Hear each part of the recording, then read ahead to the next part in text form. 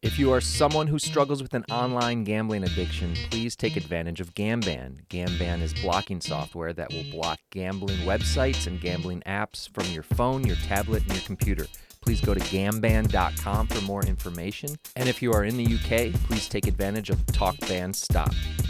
Today's podcast is brought to you by KindBridge, the world's first virtual clinic dedicated to better outcomes for gamblers and gamers. If you're currently struggling with a gambling or gaming problem and you need to speak to a gambling or gaming specialist, check out kindbridge.com. KindBridge has specialists across most of the U.S., and their network is constantly growing, so keep up with them on Facebook, Twitter, and LinkedIn for updates. kindbridge.com.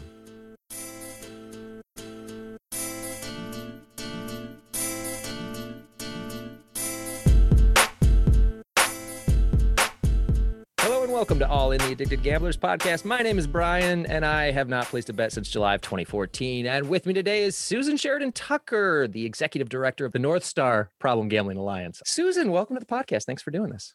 Great to be here, Brian. Thanks for having me. Round two. Susan and I did this once before. We had a lovely conversation for 2 hours, and turns out in the end, I broke it. So we'll do it again. Susan was very nice to come back and talk to me again, which is great because there's just more time to talk about people in Minnesota and gambling addiction in Minnesota. I forget that we should do this because we've already done it once, and in my mind, it's done. But how did you get to be the executive director of the North Star Alliance, and what got you into nonprofit? So I've been with North Star for almost 3 years now, and most of my career has been with nonprofit agencies. I'm trained as a city planner, and so when I started my career, I was heavily involved in affordable housing projects in the New York metro area. Did a lot of affordable housing projects in New Jersey. And then my husband and I moved to Minnesota and decided to raise our family. And over the years, got involved in different organizations. I ran an organization called CEO Roundtable, which was a group of entrepreneurs in Minnesota that were growing their companies. And then was with them for quite a while. And then I took a stint with the League of Women Voters, was director of the state office there. And after that stint, I took a little time to kind of think about, a new direction, and wasn't sure whether I wanted to go back to the executive director role. But I saw this position, and it was really intriguing because, quite frankly, I knew nothing about gambling, problem gambling. And so I happened to know the headhunter who had posted the position, and gave him a call, and he knew me pretty well. And I was like, "So what do you think?" And he said, "No, I really think that this could be a good fit for you." And so that intrigued me. And so we set up an interview with the board. And my initial thought was, when I saw the composition of the board, which had almost every stakeholder represented around the table. So we had people in recovery, researchers, the gaming industry, treatment providers. And I thought, okay, what are board meetings like? Are you throwing things at one another? How is it that they can come around to the table together? And what was very clear as I continued interviewing and having discussions was that this group was very committed to helping people with problem gambling, and that they knew where they disagreed, but they also knew where their commonality lied. And they really came together in I think, in a remarkable way to be able to take an issue that they all had touch points with, understanding that a certain percentage of the population really needed help and wanted to advocate on their behalf. And so it's been really a privilege and really an opportunity for me to learn much more about gambling and problem gambling, addiction, and really appreciating this small but mighty community that seems to exist around the country. And I've enjoyed meeting people from the affiliate offices and on national, and then really having the privilege of listening to people's recovery stories, because that's really what it's all about for us, is making sure that we can provide as many resources as possible to those that need them. Well, that was excellent timing because speaking of recovery stories, you posted one yesterday that I read that I thought was wonderful. I really enjoyed reading it about Margaret. North Star put out Margaret's story, and it was just a nice tale of a unique way in which she met her therapist and how it really helped her, and a lot of hurt in there, but is staying away from gambling after all these years. And it was just a nice story that came out on North Star on your website there. Yeah, we try to do so. We publish our Northern Light newsletter every quarter. Oh, So so this would be part of that. this is part of our spring edition. We try to provide a recovery story in every edition, because they're they're really important stakeholders for our organization. Margaret had a lot she suffered loss. It's I think two husbands in there that passed. And then, but at the end, she talks about telling her adult children. And that was she said a big deal to her. And I just thought that was a nice way to end it. Cause I am an adult child, and I can't imagine if all of a sudden my mom came to me and told me about this. Jeff, who I do the podcast with, who you know, also had adult children, had to do this. And so when I read hers, I just thought, wow, man, you forget the ways in which this impacts other people. And I really like the story. So I'm glad you guys put that out. Thank you. What is legal currently in Minnesota that people can gamble on, and what is not yet legal? And I'm just talking about online gaming and sports betting, since that's the hot topic. Right. So we have 21 land casinos, all owned and operated by the tribal nations. We have about 3,100 outlets for charitable gambling. So basically, your taverns and bars that offer pull tabs, which is not completely unique to Minnesota, but it's a favorite game for Minnesotans. The pull tab. Lottery, of course, is legal, and bingo, those sorts of things. We have legislation in writing at this point, but not passed, for sports betting.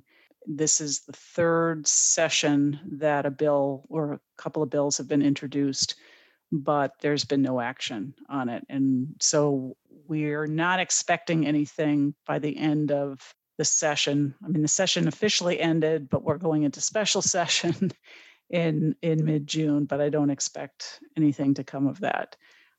So for now, sports betting and online gambling is not legal in Minnesota. Have you heard of people betting on sports and betting online in Minnesota? Of course. It's, I think it's being done more often than we would like to admit. And it's readily available. If you have a phone, it's easy to do. And we do try to get the message out to folks that if you're doing online gambling in Minnesota, it's an illegal activity. And it's not that we want to, come down hard on the illegality of it. It's the consumer protection piece you need to be careful of gambling on an offshore site. And I think most people are not aware of the extra risks they take when they're doing offshore gambling.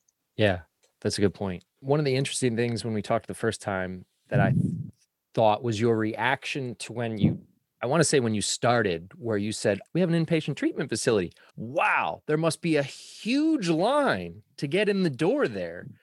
That's what I remember you saying. Yeah. And then, of course, your reaction to the reality. Could you tell that story again? Right. So, as you said, when I found out that Minnesota had one of only 4 residential treatment centers in the country, I thought for sure there'd be a huge waiting line. When I asked, well, how many beds?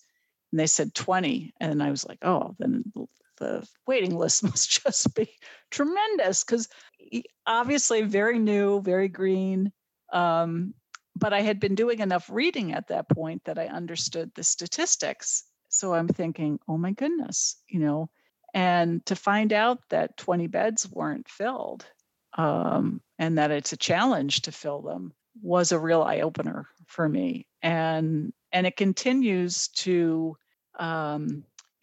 puzzle me and also push me to further understand what role do we have as an advocacy agency um, to promote treatment, that treatment works, and to really destigmatize this addiction, because I think that's a large part of the reason why people don't seek treatment. And so how as an organization can we be instrumental in changing those hearts and minds out there? Because we know in Minnesota, based on the Engage survey that was done at the national level, and then within our own state, we did a survey that's 73% of Minnesotans still think it's a moral failing or a lack of willpower.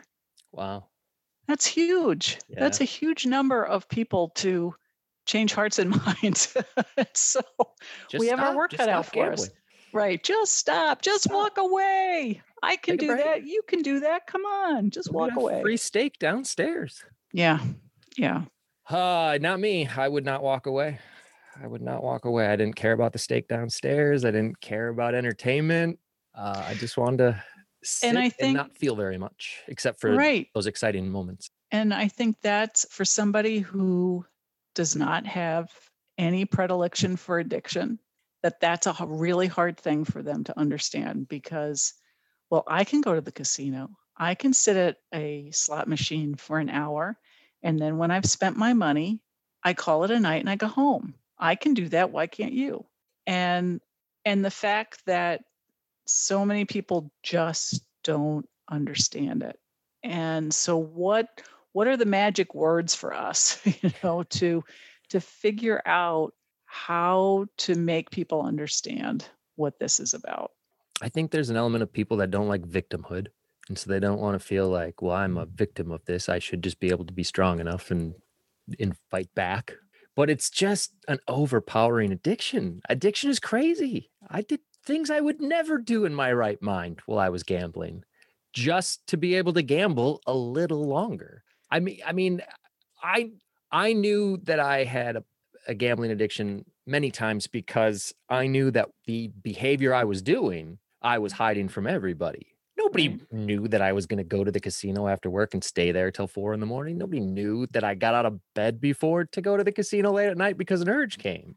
And if I said these things out loud to people, I knew the reaction I would get, especially if I said it to my parents or something. So I was pretty aware about my own addiction and that I was very good at hiding it. And it's easy to hide, especially when I lived alone or, I wasn't married. It's just so easy to hide it. And now that you can do it on your phone, it's even more easier to hide it because everyone is on their phone all the time. And because it is tied to entertainment, right? I think that's the other piece that for so many, and for the operators themselves, I mean, they market it as a form of entertainment, that this is a way in which you can spend an evening and have fun. And so for those where it isn't fun, they're doing it because they're compelled to do it. They're addicted to it.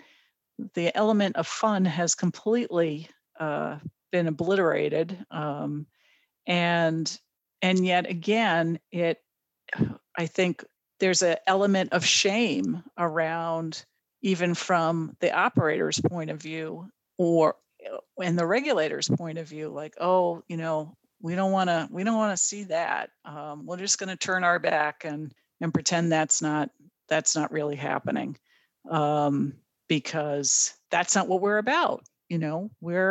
Our focus is on fun and entertainment, and yet it's undeniable that percentage of your customers are not having fun. The fun stop. There's a phrase in the UK they use: when the fun stops. that's when you need to get help. And again, it just puts it on me, the gambler, to find help. And it's hard to Right. find And help when that's, I don't want yeah. to. I don't want help. I want to keep gambling. Go ahead. I'm Yeah. To sorry. have the responsibility sorely borne by the person with the addiction doesn't make much sense, frankly. And so we're starting to see some changes. I think there are some operators out there that have, I know the British Columbia Lottery Corporation has, in the last couple of years, have set a goal for future proofing the industry, which is a very aspirational goal where we're no money from problem gambling. So, which is quite a aspirational goal for an operator to state, which would require quite a lot of intervention work with their customers. And I think given the advancements that are happening in technology, there are opportunities there where the operator can absolutely see what a player is doing. They can understand how much money they're spending, how frequently they're in, what kind of losses, all of that.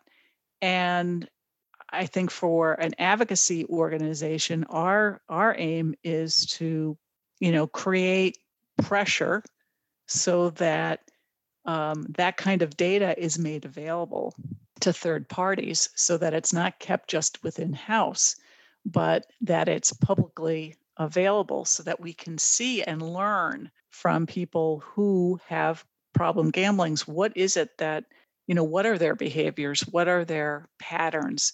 What are ways in which some intervention can occur that would be helpful to that person?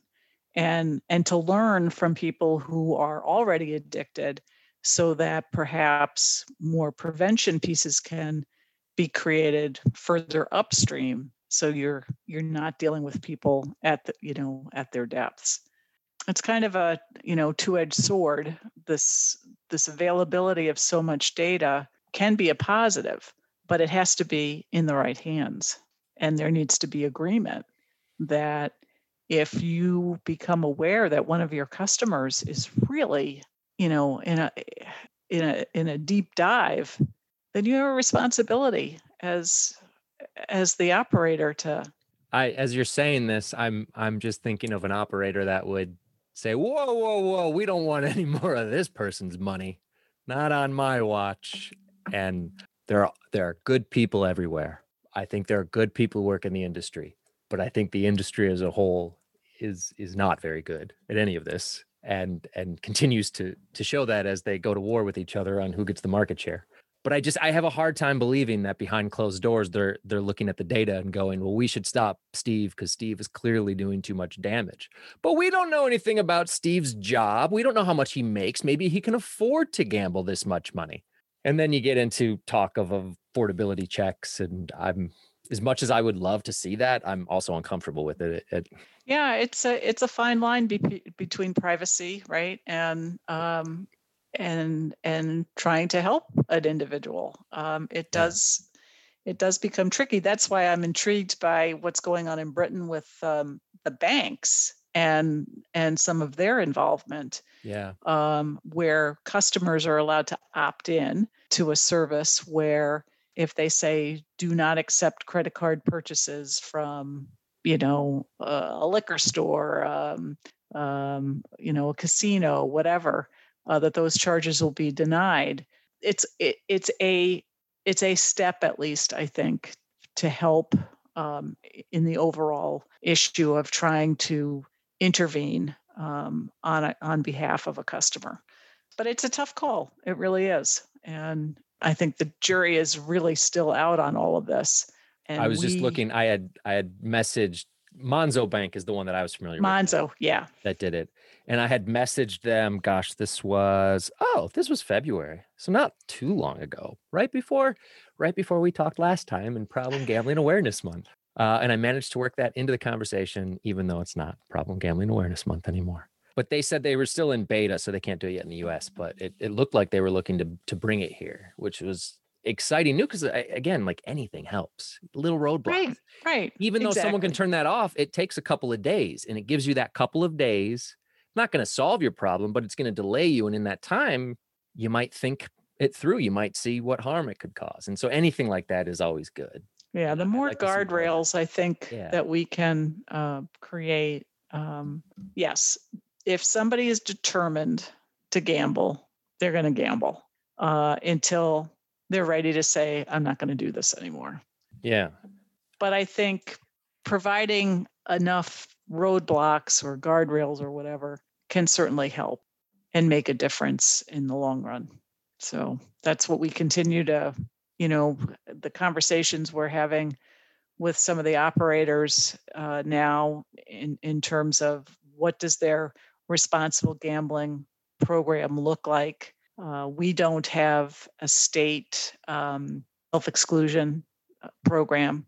You have to go to each individual casino to self-exclude, which personally I think it should be one form. It should be very easy to opt in and very difficult to opt out.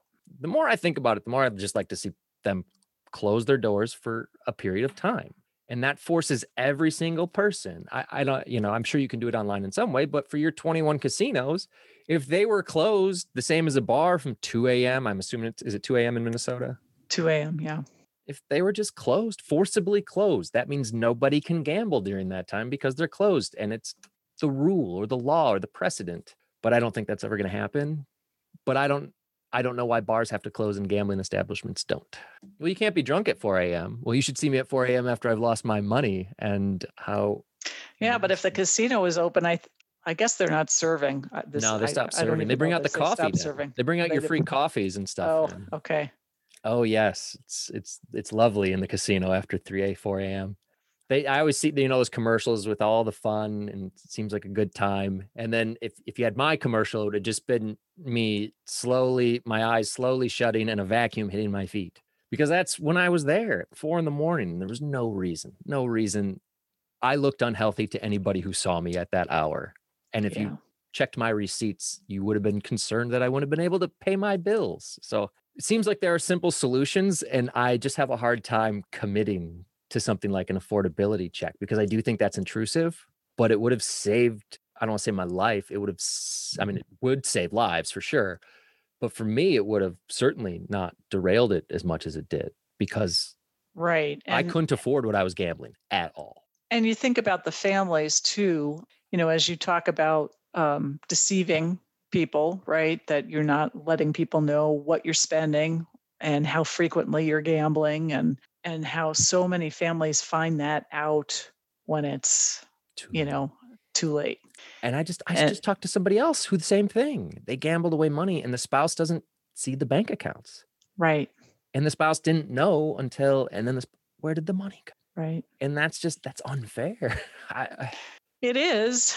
And yet, that's why, we have to look at this in a much more comprehensive way, that it's not just the person that's addicted, that it's the entire family unit that is impacted by this addiction and family unit. And then, the wider community, what's the impact of having a serious problem gambler within your workplace or, within your church community, within, whatever, what is that doing? How is that impacting? And so one of our efforts coming into we'll be starting our new fiscal year in July is we want to spend more time looking at and speaking with families who have been impacted by problem gambling, because I think that's an area that could use some further awareness, education. And as you were talking about stories, we know that people spend most of their time on our website reading the recovery stories. And we have some idea who those people are, but we know that stories resonate with people. And so, having families talk about what they experience firsthand, I think will be a helpful tool for us to use in our prevention messaging. That's great. Because I feel for those people who didn't get to do the gambling. They didn't even get the little bit of, ooh, I'm having a good time. Nothing. Just a surprise that, hey, you get affected by this addiction too. I'm glad to hear you guys are doing that. What else? What other programs does North Star have? What have you worked on lately? I enjoyed what you said about more lived experience. Yeah, As trying to, we just did our first clergy spiritual leader, community leader training. sorry, if you Which see me making a face, there's a giant thunderstorm going on outdoors. So if I oh, disappear, it's because, okay. and I'm making a face only because the last time we had a giant thunderstorm a few weeks back, lightning struck right next to our house and scared the junk out of me. Like half our power went out too at that time. So Oh, great. Okay. this is the thunderstorm after that. So I'm looking around my basement. I hear a lot of rumbling going on. So sorry if that is distracting. No, that's fine. Is your daughter okay? Is She's at she? daycare. Oh, she's at daycare. Well, then she's okay. Since we've last spoken, she started daycare. That's good. Yeah. It's been wonderful for me as well. We love each other. We needed a quick break. I completely understand. Yes. But sorry to interrupt you. Go ahead. No, so we just finished our inaugural training of clergy community leaders. We were working with a small Nigerian group here in Minnesota. And so they have gone through 16 hours of online training plus another 8 hours of pseudo in-person training. We did it over Zoom, given COVID. But it's an opportunity. We understood from having conversations with different immigrant communities that the initial conversation about seeking treatment wasn't going to fly. That the way that they approach difficult issues in their community is often that they approach their pastors or their spiritual leaders. And so knowing that some training was available for that, we thought we would make that a priority for this year to do this kind of pilot program. And so we just finished that. We just wrapped it up a week ago. And so we trained 8 individuals. And my hope is that we will stay in contact with them to see how things are going. What kind of conversations are they having within their community? Have they opened it up? Has the conversation opened up more? And then what additional kinds of training do they think they need to help them with this issue? So that's been exciting, and we look to continue that next year as well. Did you run into that? Did you guys run into that where you had heard that there were people, or you knew there were people going to clergy, and so therefore you wanted the clergy to be well informed about gambling? Or did they sort of come to you and say, hey, we're getting a lot of talk about problem gambling amongst? No, I think we had identified it as an issue. So we had been talking to other groups, and hearing firsthand that going to a counselor isn't our immediate first step. And so it's like, okay, what can we do to help facilitate the conversation? Because honestly, that's the first step, right? Is for the gambler to have a conversation with somebody to say, you know what, I think I'm in trouble. I think something's not right here. And to have a conversation where the other person has a basic understanding of the addiction so that they don't misrepresent things, and that they can listen with, with a certain amount of education behind them. But they're not trained to be counselors. They're not there to fix the person.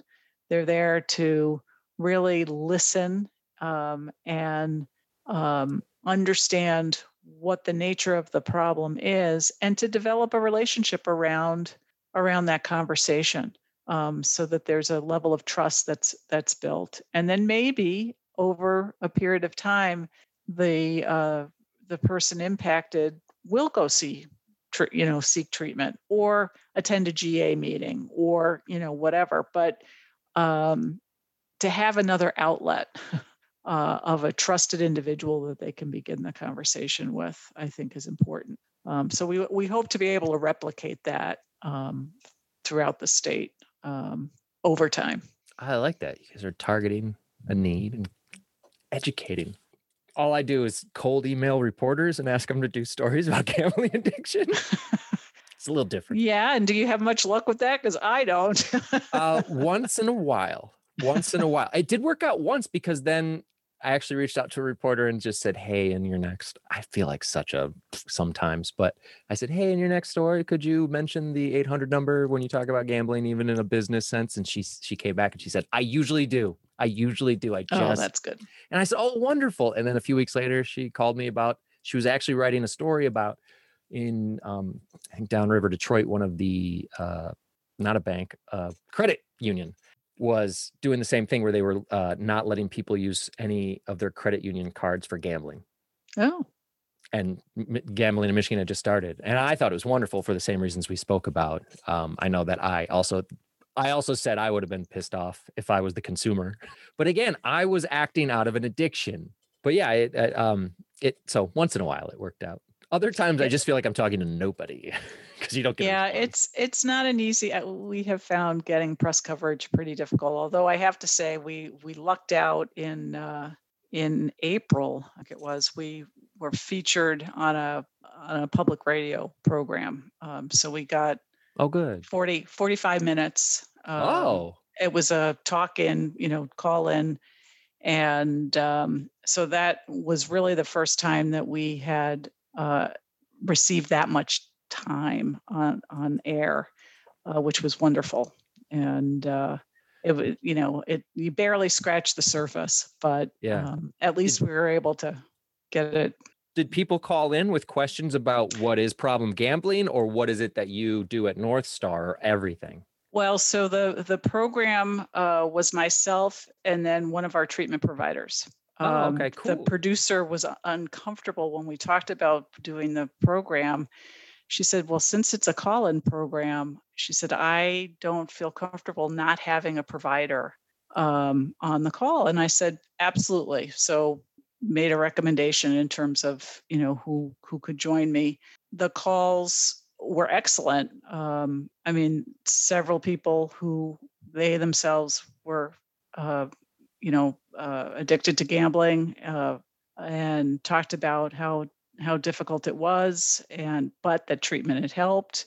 And so it was a good interchange with people. And I just wish we had more opportunities to do things like that, because honestly, the more you talk about it, the more people learn. It becomes less fearful, less stigmatized. And you realize that, a lot of good people end up with this problem, and,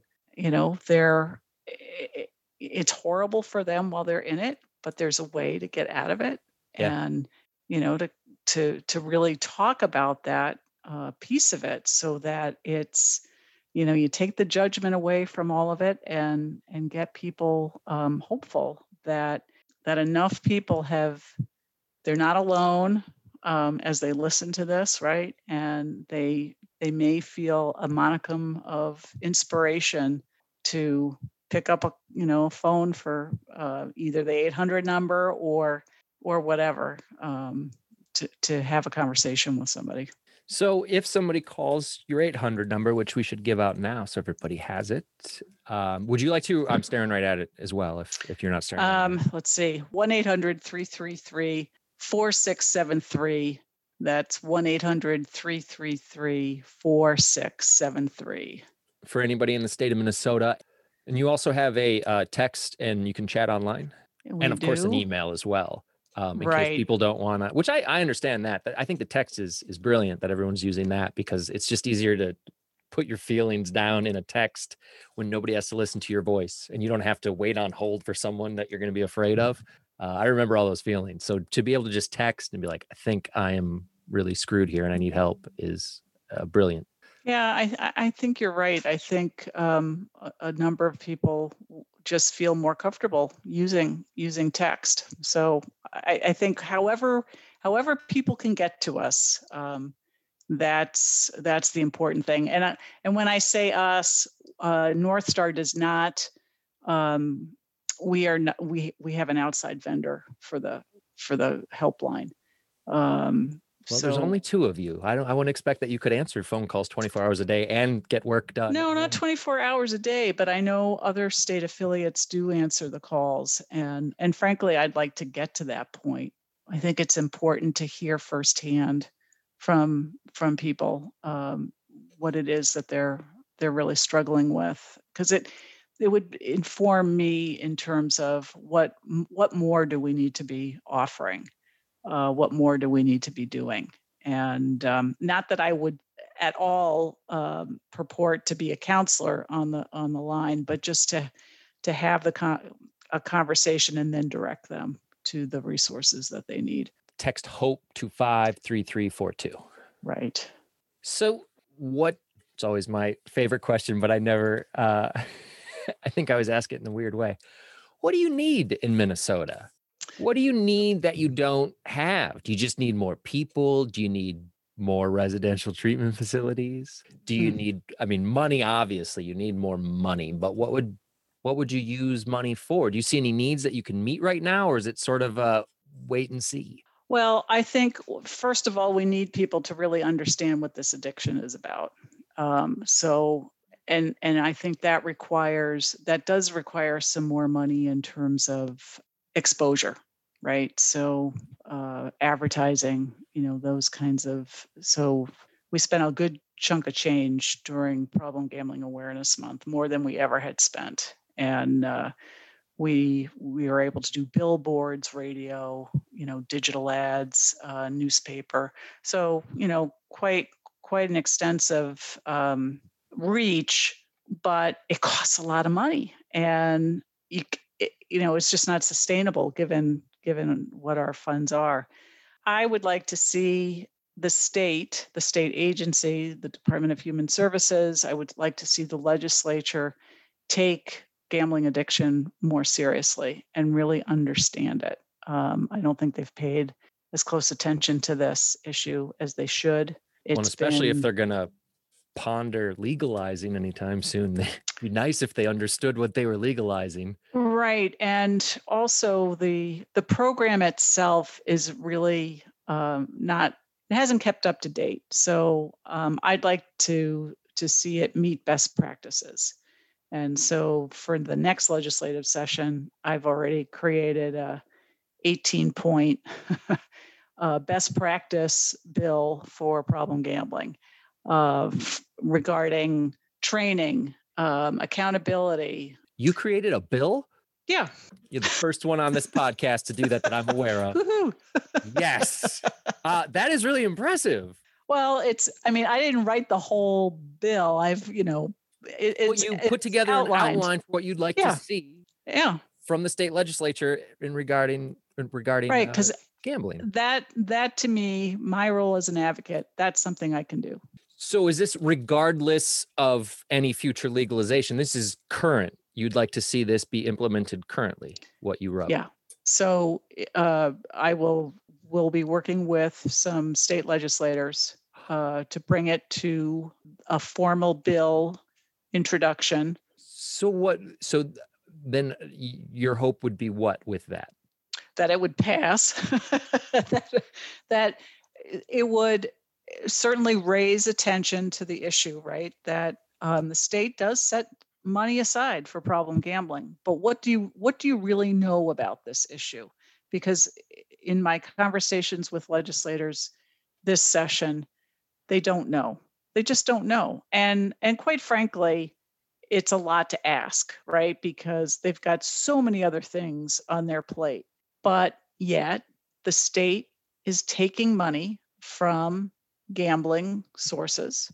We know that gambling is problematic for a number of people. So as an elected official, as a policymaker, you have the responsibility to understand what the impact of those decisions are on what we, so it's 220,000 Minnesotans who are impacted by problem gambling, and 56,000 are likely with a gambling disorder. So that's a significant number of people in your state that have an issue. And we need to be paying more attention to this. And it's not necessarily a great deal more of money per se that has to address these initial things. Clearly, we would like more money because it would enable us to do more things more quickly. Right now, everything is kind of piecemeal because you have a small budget. You can only do so much in a year. I got two people. There are a lot of limitations there. Capacity building. Money would enable capacity building and to get the word out. So You seem like you like to get stuff done. Not you just said the piecemeal. It's piecemeal, and I got to do this and that. You want to yeah, get something done. yeah. As a trained city planner, I was trained to look at the long view. So what we plan today, what's its impact going to be 20, 30 years? I mean, I used to do so what is that going to look like? And it's the same thing with any policy, right? If you put something on the books, what's it going to look like? How do you want that to work over the course of time? And I think when the gambling fund was created in the state, it was done in a non-comprehensive way. And we know much more than we did 20 years ago about problem gambling. And it's time to lift the hood, look at it and say, okay, here's what could be improved. And this is a more what I'm trying to introduce is a more comprehensive approach from soup to nuts in terms of how we engage people in this issue, how we educate them from middle school through, adulthood. We have no aftercare infrastructure in Minnesota for gambling addicted people. There's no place for them to go. If they end up, they come out of residential treatment 30 days, maybe 60 days. Is that enough time for somebody just to re-enter their life again without potential harm again? So there's lots of things that need to be considered if we're really aiming to help the individual to make a broken person more whole, right? So that they can get on that road to recovery and to regain their lives. What are all those steps required? Because if we're going to do this, let's do it right. Let's not just do it, halfway. So I like this. See, I'm inspired again. I love getting inspired because you seem very determined, and that inspires me because then I go, she's right. We can do this. And I have those feelings, but they're fleeting. I just talked to Jeff about this. I said, I leave inspired, but I have trouble bottling up that inspiration and opening it the next day. I wake up and I'm like, So this is, I love having these conversations because now I'm all jazzed up and inspired again from what you said. So I wish you all the best with that. That sounds really cool. And yeah, thanks. Keep us updated on what happens with that, because if that seems like a good, I'm not saying other people don't do this. I honestly have no idea. No one else has mentioned. No, I think there are others who do it. Yeah. And it's very possibly, very possible I just insulted, all the good people I've spoken with. But I think it's amazing to see something very small. I know Susan, she wrote this, and if it gets up to that level and they pass a bill that includes this, then it shows me like, look, it can be done and very simple, like from your desk to the state of Minnesota. Right. And that's a reachable goal then. Whereas this is, and we all have different. That capacity as constituents. We all have that capacity. It seems like a very intimidating process. Yes. But it doesn't have to be. And again, it's about building relationships with legislators, getting people to understand this is why this needs to happen. And if you find a few champions for the bill, then things can move. So. That's wonderful. I find that inspiring. So thank you so much, Susan. This has been fun to speak with you again. And yes, thank you for the opportunity. I appreciate our lost conversation is gone forever. It's no longer on my hard drive. Gone forever into the ethos. But I really enjoyed doing this again. Thank you so much. And All right. I hate to say good luck, but good luck with everything in Minnesota. I hope it works out well, and keep us posted on everything going on. I will. Thank you so much. Is there anything else that you guys are working on that you wanted to mention, or anything upcoming, or the name of your daughter's podcast? Anything of the sort? Maneuvering. That's the name of the podcast? Is the name of the podcast. You should plug it. You never know. If you want to hear a conversation with two mid-20-year-olds who are talking about their lives, and they're both feminists, and so it's been really interesting to. She interviewed me for Mother's Day, so. Oh, cool. Well, we'll have to listen to that. Yeah. So. Well, awesome. Well, thank you again. Epic Risk Management. EpicRiskManagement.com. They educate, they raise awareness through their lived experience. They can help your organization learn more about gambling-related harm. So please reach out, EpicRiskManagement.com. Epic Risk Management. This podcast is owned by Lee Street Media, LLC. Music provided by T-Vance. Remember, this is a podcast. The views expressed on the podcast are solely those of the hosts and the guests. If you need help for a gambling addiction, please seek professional help.